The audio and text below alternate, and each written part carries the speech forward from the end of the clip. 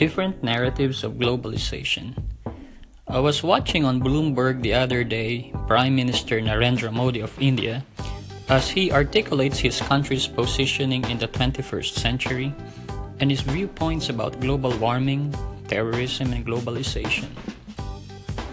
Along with China, India is considered as a civilizational state, and as such, nation-states can learn a lot from the leaders and peoples of these two countries. From their very long history of statecraft and experience as a nation, nation-states can acquire wisdom and knowledge from China and India. Prime Minister Modi's speech about globalization reminded me of that particular chapter in the book of Stephen D. King's book, Grave New World, The End of Globalization, The Return of History. In that book, Stephen outlined different strands and narratives of globalization, of the different competing communities' attempt to shape and master globalization in the course of human history.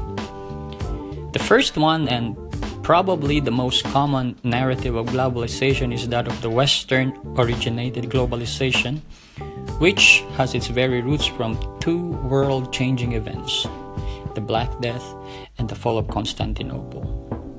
These two pivotal events led Europeans to find new routes to reach Asia for trade and to find new ways to interact with the Great Khan in hopes of a consolidated counter-strike against the Islamic Empire, dividing Christian Europe and Khan's Asiatic strongholds. These two incidents incidentally led to the discovery of the New World, which paved way later on to the West's history of oppression, colonization, and imperialism. But at the same time, it led to the mighty leap in mankind's scientific and technological advancement. The second narrative of globalization is that of Chinese-style globalization.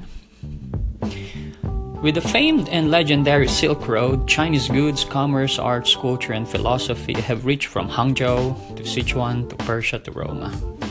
Later on, with Admiral Zheng He, Chinese reach and influence have not only cut across a vast swath of lands, but also upon miles and miles of sea lanes, from Beijing all the way to the West Philippine Sea to the Indian Ocean and to the Arabian and African seas.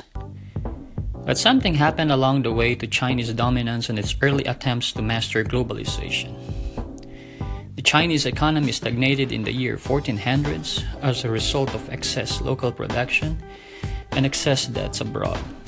China became insular, inward-looking, just right at the same time as Europeans became aggressively expansionist, exceptionalist, and outward-looking.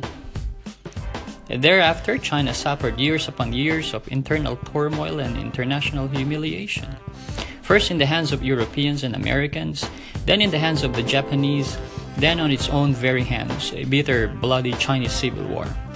It was only in 1978 when China reopened to the world, and now in 2018, after 40 years, a mere one generation, China's confidence and poise with all its economic accomplishments are back. But at the same time, I see a China distrustful of foreign powers and ever strategic in bringing to its fold countries according to its own terms. I will continue the other narratives and version of globalization from the viewpoints of Islamic Ottoman, Islamic Persian, Russian, and African.